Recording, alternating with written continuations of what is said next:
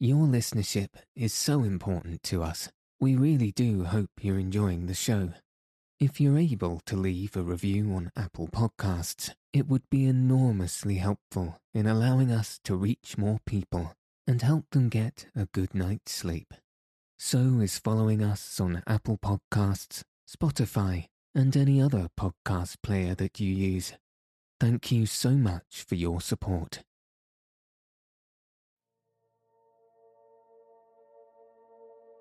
Good evening.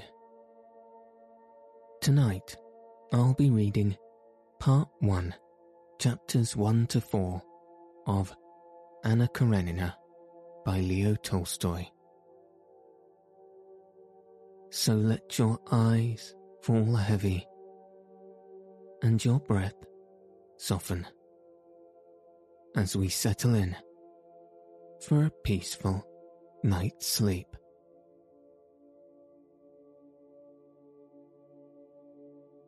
Part 1, Chapter 1. Happy families are all alike. Every unhappy family is unhappy in its own way. Everything was in confusion in the Oblonskys' house. The wife had discovered that the husband was carrying on an intrigue with a French girl who had been a governess in their family, and she had announced to her husband that she could not go on living in the same house with him. This position of affairs had now lasted 3 days, and not only the husband and wife themselves, but all the members of their family and household were painfully conscious of it. Every person in the house felt that there was no sense in their living together, and that the stray people brought together by chance in any inn had more in common with one another than they, the members of the family and household of the Oblinskys. The wife did not leave her own room. The husband had not been at home for 3 days. The children ran wild all over the house. The English governess quarrelled with the housekeeper and wrote to a friend asking her to look out for a new situation for her. The man cook had walked off the day before, just at dinner time. The kitchen maid and the coachman had given warning. 3 days after the quarrel, Prince Stepan Arkadyevitch Oblonsky, Steva, as he was called in the fashionable world, woke up at his usual hour, that is, at 8 o'clock in the morning, not in his wife's bedroom, but on the leather-covered sofa in his study. He turned over his stout, well-cared-for person on the springy sofa, as though he would sink into a long sleep again. He vigorously embraced the pillow on the other side and buried his face in it, but all at once he jumped up, sat up on the sofa, and opened his eyes.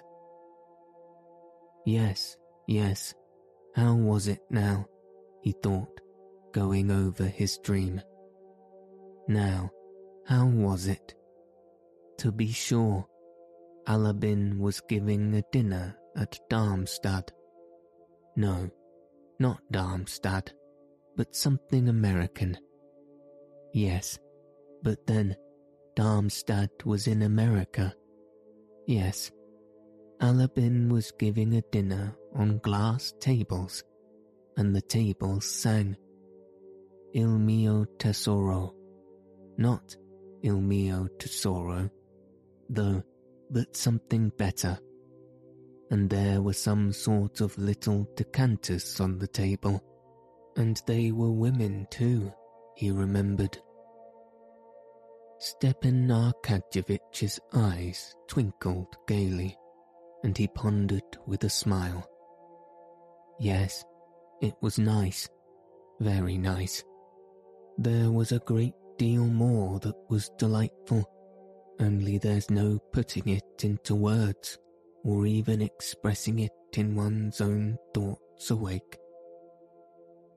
And noticing a gleam of light peeping in beside one of the serge curtains, he cheerfully dropped his feet over the edge of the sofa and felt about with them for his slippers, a present on his last birthday, worked for him by his wife on his gold-coloured morocco.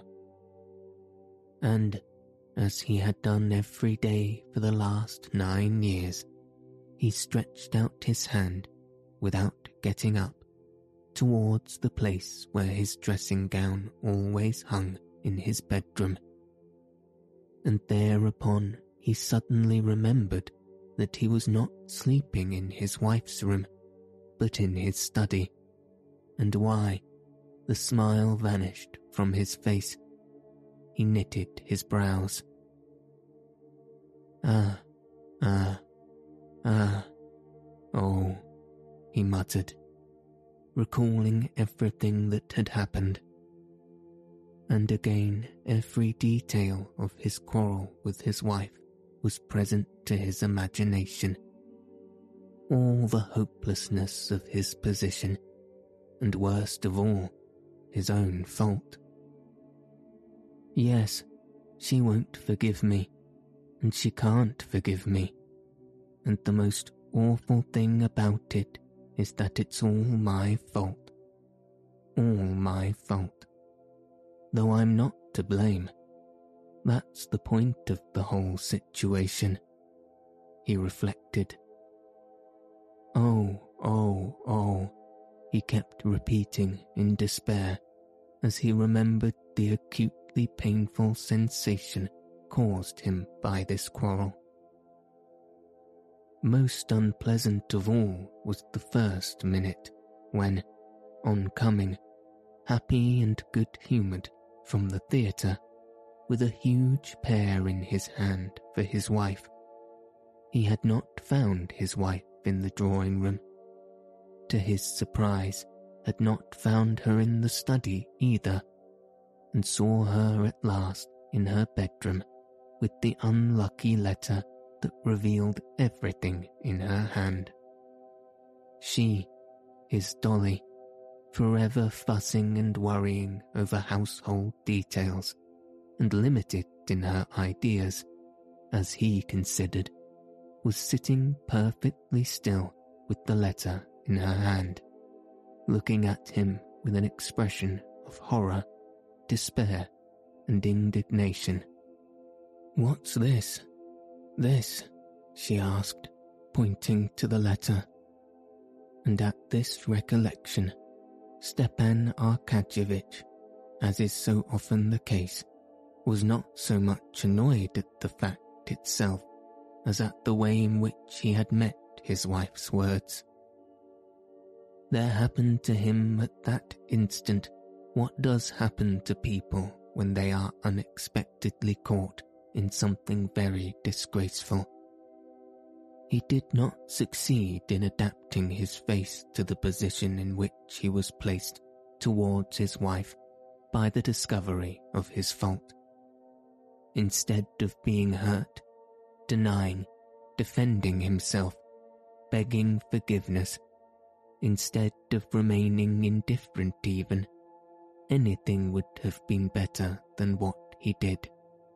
His face utterly involuntarily. Reflex spinal action, reflected Stepan Arkadyevitch, who was fond of physiology. Utterly involuntarily assumed its habitual, good-humoured, and therefore idiotic smile. This idiotic smile he could not forgive himself. Catching sight of that smile, Dolly shuddered as though at physical pain, broke out with her characteristic heat in a flood of cruel words, and rushed out of the room. Since then, she had refused to see her husband. "It's that idiotic smile that's to blame for it all," thought Stepan Arkadyevitch. But what's to be done? What's to be done? He said to himself in despair, and found no answer. Chapter 2. Stepan Arkadyevitch was a truthful man in his relations with himself. He was incapable of deceiving himself and persuading himself that he repented of his conduct. He could not at this date repent of the fact that he, a handsome, susceptible man of 34, was not in love with his wife, the mother of 5 living and 2 dead children, and only a year younger than himself. All he repented of was that he had not succeeded better in hiding it from his wife. But he felt all the difficulty of his position and was sorry for his wife, his children, and himself. Possibly he might have managed to conceal his sins better from his wife if he had anticipated that the knowledge of them would have had such an effect on her. He had never clearly thought out the subject, but he had vaguely conceived that his wife must long ago have suspected him of being unfaithful to her and shut her eyes to the fact. He had even supposed that she, a worn-out woman, no longer young or good-looking, and in no way remarkable or interesting, merely a good mother, ought from a sense of fairness to take an indulgent view. It had turned out quite the other way. Oh, it's awful. Oh dear, awful, Stepan Arkadyevitch kept repeating to himself, and he could think of nothing to be done. And how well things were going up till now, how well we got on. She was contented and happy in her children. I never interfered with her in anything. I let her manage the children and the house just as she liked. It's true it's bad, her having been a governess in our house. That's bad. There's something common, vulgar, in flirting with one's governess. But what a governess! He vividly recalled the roguish black eyes of Mademoiselle Roland and her smile. But after all, while she was in the house, I kept myself in hand. And the worst of it all is that she's already. It seems as if ill luck would have it so. Oh, but what is to be done? There was no solution, but that universal solution which life gives to all questions, even the most complex and insoluble. That answer is, one must live in the needs of the day. That is, forget oneself. To forget himself in sleep was impossible now, at least till night-time. He could not go back now to the music sung by the decanter woman, so he must forget himself in the dream of daily life.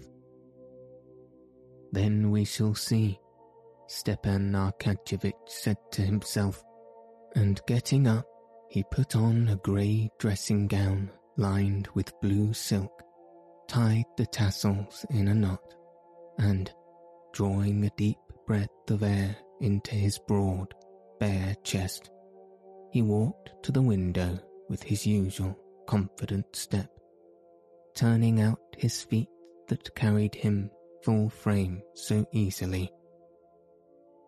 He pulled up the blind and rang the bell loudly. It was answered at once by the appearance of an old friend, his valet, Matvey, carrying his clothes, his boots, and a telegram. Matvey was followed by the barber with all the necessaries for shaving. "Are there any papers from the office?" asked Stepan Arkadyevitch, taking the telegram and seating himself at the looking-glass. "On the table," replied Matvey, glancing with inquiring sympathy at his master, and, after a short pause, he added with a sly smile, "They've sent from the carriage jobbers." Stepan Arkadyevitch made no reply.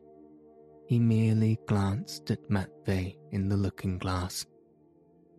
In the glance in which their eyes met in the looking-glass, it was clear that they understood one another. Stepan Arkadyevitch's eyes asked, "Why do you tell me that? Do you know?" Matvey put his hand in his jacket pockets, thrust out one leg, and gazed silently, good-humouredly, with a faint smile at his master. "I told them to come on Sunday, and till then not to trouble you or themselves for nothing," he said. He had obviously prepared the sentence beforehand. Stepan Arkadyevitch saw Matvey wanted to make a joke and attract attention to himself. Tearing open the telegram, he read it through, guessing at the words, misspelt as they always are in telegrams, and his face brightened. "Matvey, my sister, Anna Arkadyevna, will be here tomorrow," he said, checking for a minute the sleek, plump hand of the barber, cutting a pink path through his long, curly whiskers. "Thank God," said Matvey, showing by this response that he, like his master, realized the significance of this arrival. That is, that Anna Arkadyevna, the sister he was so fond of, might bring about a reconciliation between husband and wife. "Alone, or with her husband?" inquired Matvey. Stepan Arkadyevitch could not answer, as the barber was at work on his upper lip, and he raised one finger. Matvey nodded at the looking-glass. "Alone. Is the room to be got ready upstairs? Inform Daria Alexandrovna where she orders." "Daria Alexandrovna," Matvey repeated, as though in doubt. "Yes, inform her. Here, take the telegram, give it to her, and then do what she tells you." "You want to try it on?" Matvey understood, but he only said, "Yes, sir." Stepan Arkadyevitch was already washed and combed and ready to be dressed when Matvey, stepping deliberately in his creaky boots, came back into the room with the telegram in his hand. The barber had gone. "Daria Alexandrovna told me to inform you that she is going away. Let him do, that is you, as he likes," he said, laughing only with his eyes and putting his hands in his pockets. He watched his master with his head on his side. Stepan Arkadyevitch was silent a minute. Then a good-humoured and rather pitiful smile showed itself on his handsome face. "Eh, Matvey?" he said, shaking his head. "It's all right, sir. She will come round," said Matvey. "Come round?" "Yes, sir." "Do you think so? Who's there?" asked Stepan Arkadyevitch, hearing the rustle of a woman's dress at the door. "It's I," said a firm, pleasant woman's voice. and the stern, pock-marked face of Matrona Filimonovna, the nurse, was thrust in at the doorway. "Well, what is it, Matrona?" queried Stepan Arkadyevitch, going up to her at the door.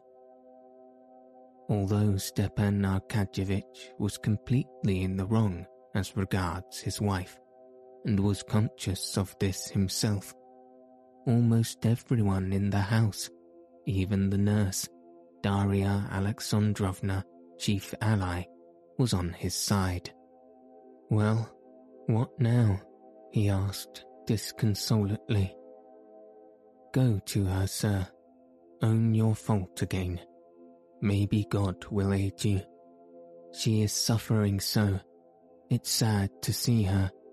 And besides, everything in the house is topsy-turvy. You must have pity on the children. Beg her forgiveness, sir. There's no help for it. One must take the consequences. But she won't see me. You do your part. God is merciful. Pray to God, sir. Pray to God." "Come, that'll do. You can go," said Stepan Arkadyevitch, blushing suddenly. "Well now, do dress me." He turned to Matvey and threw off his dressing gown decisively.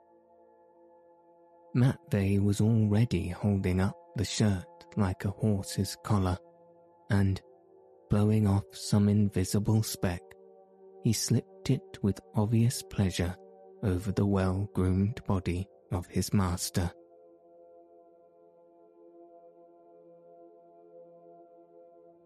Chapter 3.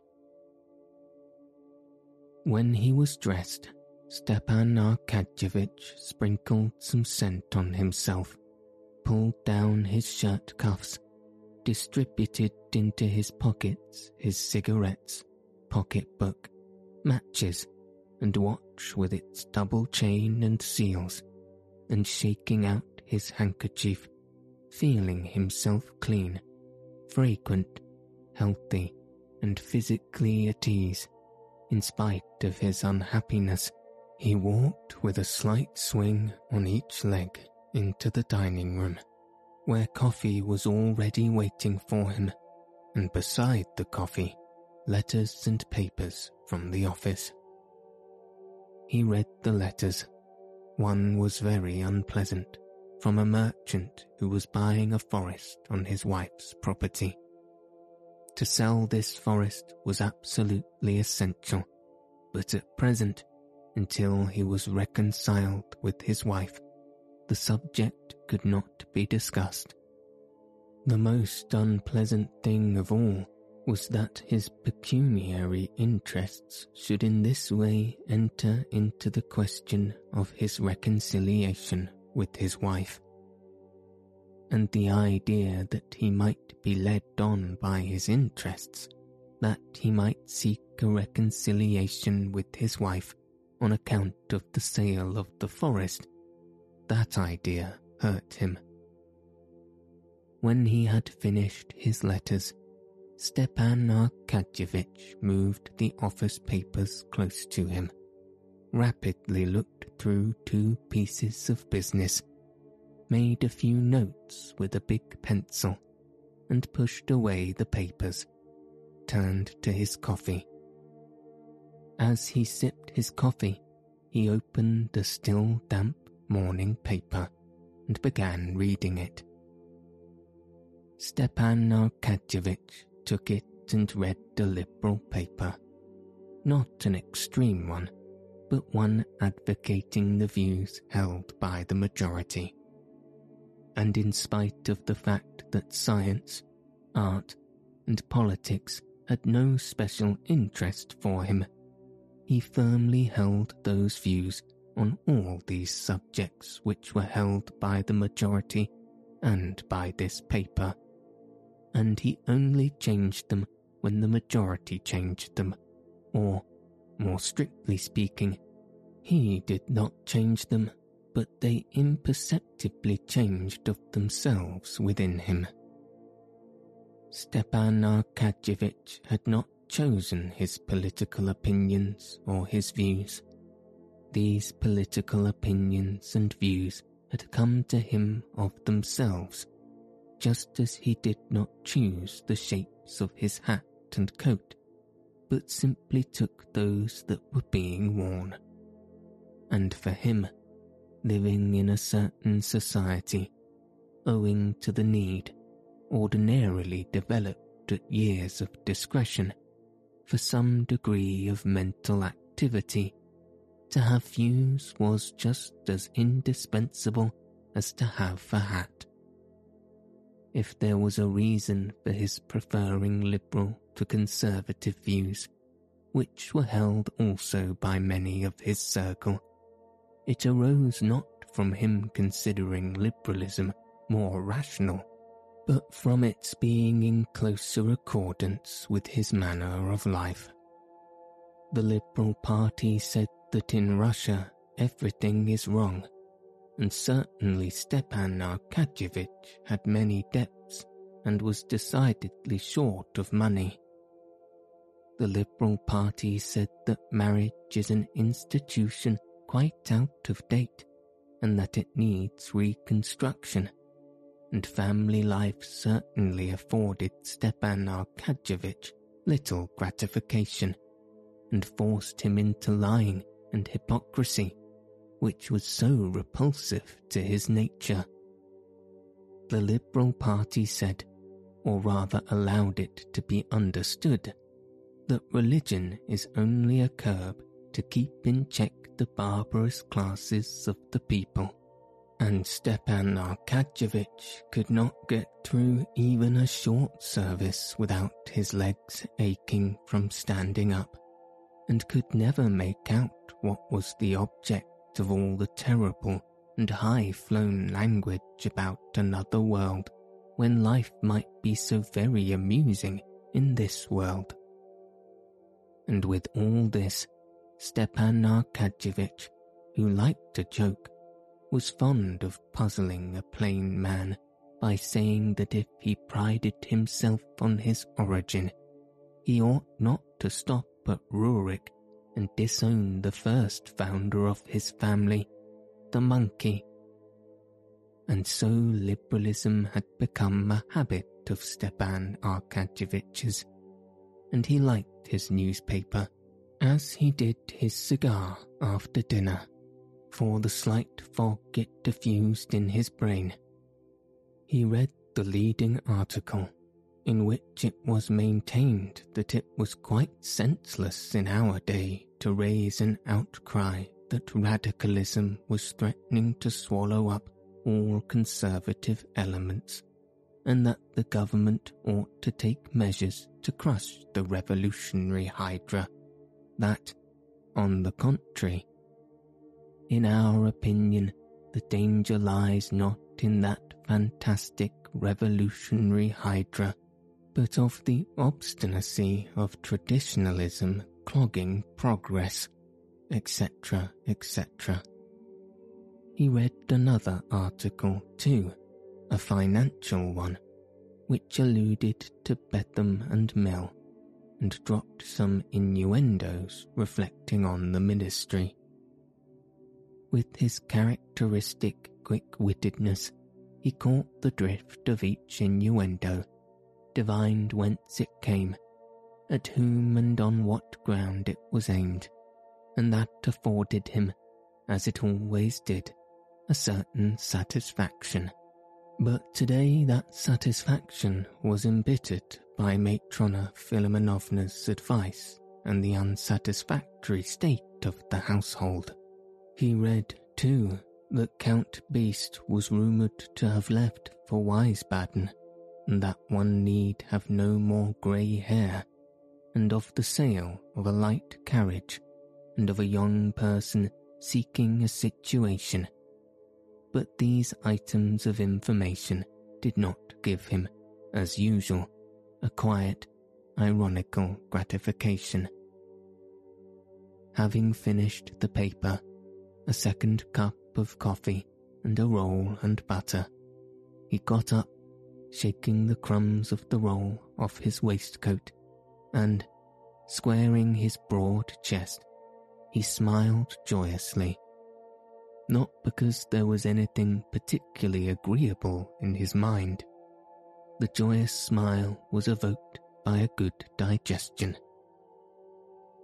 But this joyous smile at once recalled everything to him, and he grew thoughtful. Two childish voices. Stepan Arkadyevitch recognized the voices of Grisha, his youngest boy, and Tanya, his eldest girl, were heard outside the door. They were carrying something and dropped it.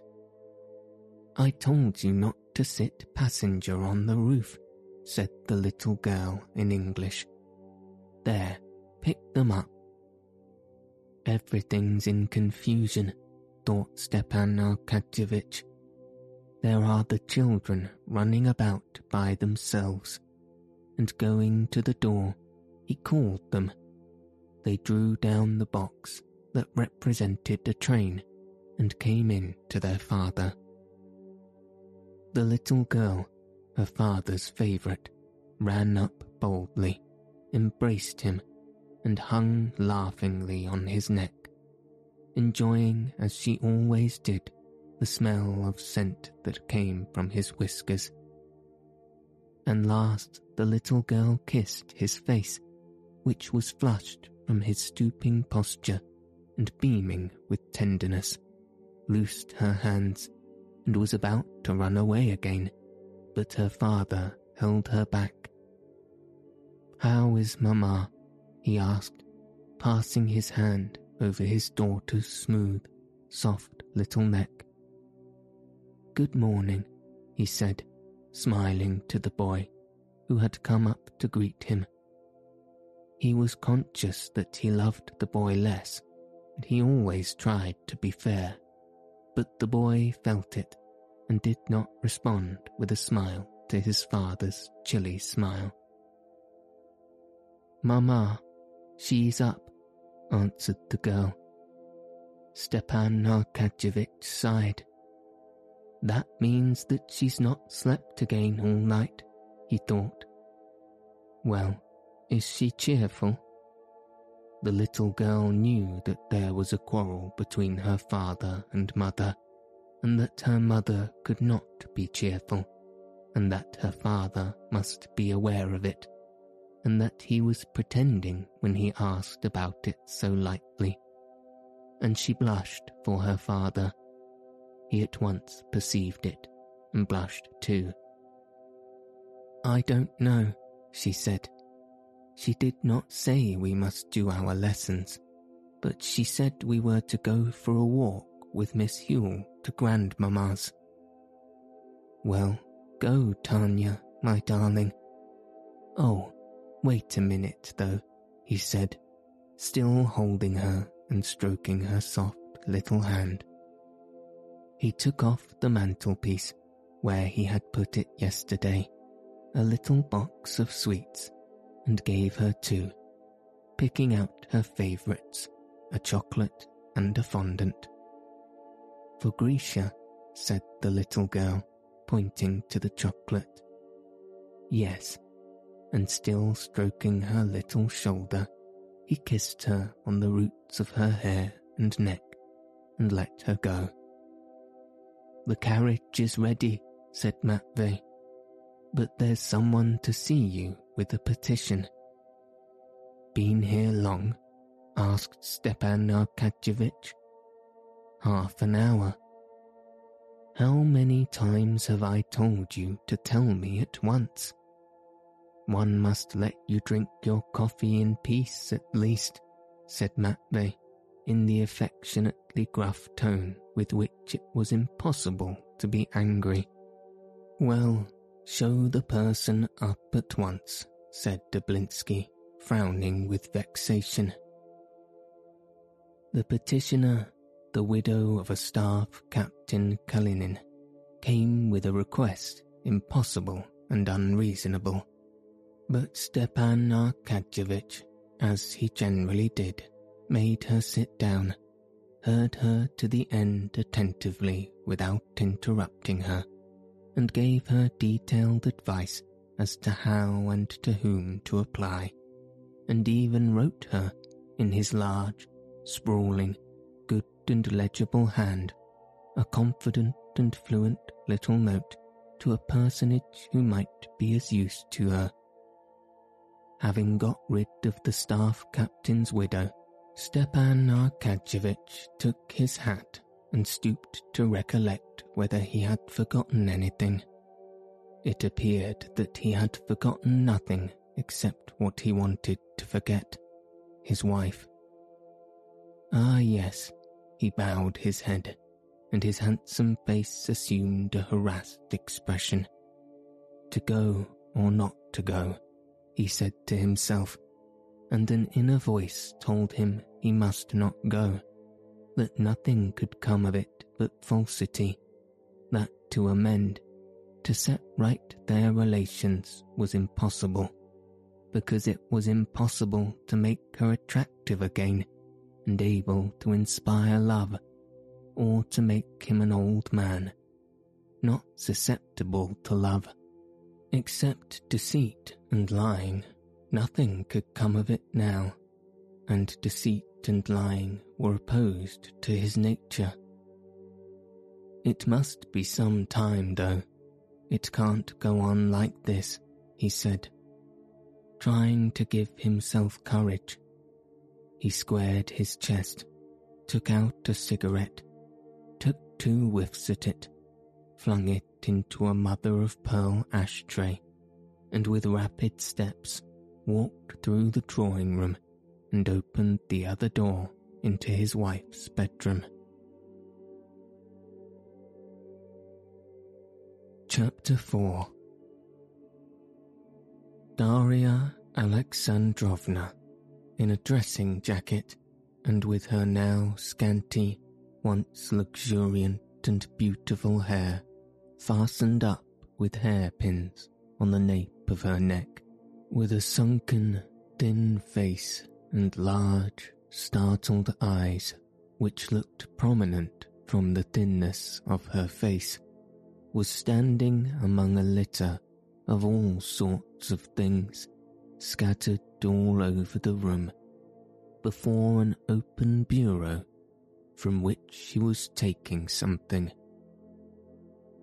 Hearing her husband's steps, she stopped, looking towards the door, and trying assiduously to give her features a severe and contemptuous expression. She felt she was afraid of him, and afraid of the coming interview.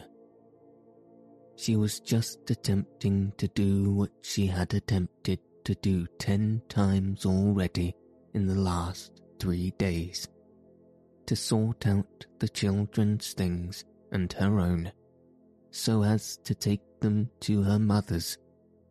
And again, she could not bring herself to do this. But now again, as each time before, she kept saying to herself that things cannot go on like this, that she must take some step to punish him, put him to shame, avenge on him some little part at least of the suffering he had caused. She still continued to tell herself that she should leave him, but she was conscious that this was impossible. It was impossible because she could not get out of the habit of regarding him as her husband and loving him. Besides this, she realized that if even here, in her own house, she could hardly manage to look after her 5 children properly, they would be still worse off where she was going with them all. As it was, even in the course of these 3 days, the youngest was unwell from being given unwholesome soup, and the others had almost gone without their dinner the day before. She was conscious that it was impossible to go away, but, cheating herself, she went on all the same, sorting out her things and pretending she was going. Seeing her husband, she dropped her hands into the drawer of the bureau as though looking for something, and only looked round at him when he had come quite up to her. But her face, to which she tried to give a severe and resolute expression, betrayed bewilderment and suffering. "Dolly," he said, in a subdued and timid voice. He bent his head towards his shoulder and tried to look pitiful and humble, but for all that he was radiant with freshness and health. In a rapid glance, she scanned his figure that beamed with health and freshness. Yes, he is happy and content, she thought, while I, and that disgusting good nature which everyone likes him for and praises. I hate that good nature of his, she thought. Her mouth stiffened. The muscles of the cheek contracted on the right side of her pale, nervous face. "What do you want?" she said in a rapid, deep, unnatural voice. "Dolly," he repeated with a quiver in his voice. "Anna is coming today." "Well, what is that to me? I can't see her," she cried. "But you must, really, Dolly." "Go away, go away, go away," she shrieked, not looking at him, as though this shriek were called up by physical pain. Stepan Arkadyevitch could be calm when he thought of his wife. He could hope that she would come round, as Matvey expressed it, and could quietly go on reading his paper and drinking his coffee. But when he saw her tortured, suffering face, heard the tone of her voice, submissive to fate and full of despair, there was a catch in his breath and a lump in his throat, and his eyes began to shine with tears. "My God, what have I done? Dolly, for God's sake, you know." He could not go on. There was a sob in his throat. She shut the bureau with a slam and glanced at him. "Dolly, what can I say? One thing, forgive, remember, cannot 9 years of my life atone for an instant?" She dropped her eyes and listened, expecting what he would say, as it were beseeching him in some way or other to make her believe differently. "Instant of passion," he said, and would have gone on, but at that word, as at a pang of physical pain, her lips stiffened again, and again the muscles of her right cheek worked. "Go away, go out of the room," she shrieked still more shrilly, "and don't talk to me of your passion and your loathsomeness." She tried to go out, but tottered, and clung to the back of a chair to support herself. His face relaxed, his lips swelled, his eyes were swimming with tears. "Dolly," he said, sobbing now, "for mercy's sake, think of the children. They are not to blame. I am to blame, and punish me. Make me expiate my fault. Anything I can do. I am ready to do anything. I am to blame. No words can express how much I am to blame. But Dolly, forgive me." She sat down. He listened to her hard, heavy breathing, and he was unutterably sorry for her. She tried several times to begin to speak, and could not. He waited.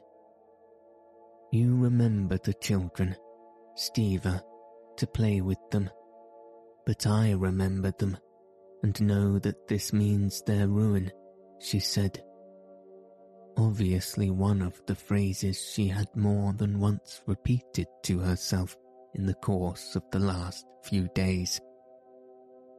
She had called him Steva, and glanced at her with gratitude, and moved to take her hand, but she drew back from him with aversion. "I think of the children, and for that reason I would do anything in the world to save them, but I don't myself know how to save them, by taking them away from their father, or by leaving them with a vicious father. Yes, a vicious father. Tell me, after what has happened, can we live together? Is that possible? Tell me, is it possible?" she repeated, raising her voice. "After my husband, the father of my children, enters into a love affair with his own children's governess. But what could I do? What could I do?"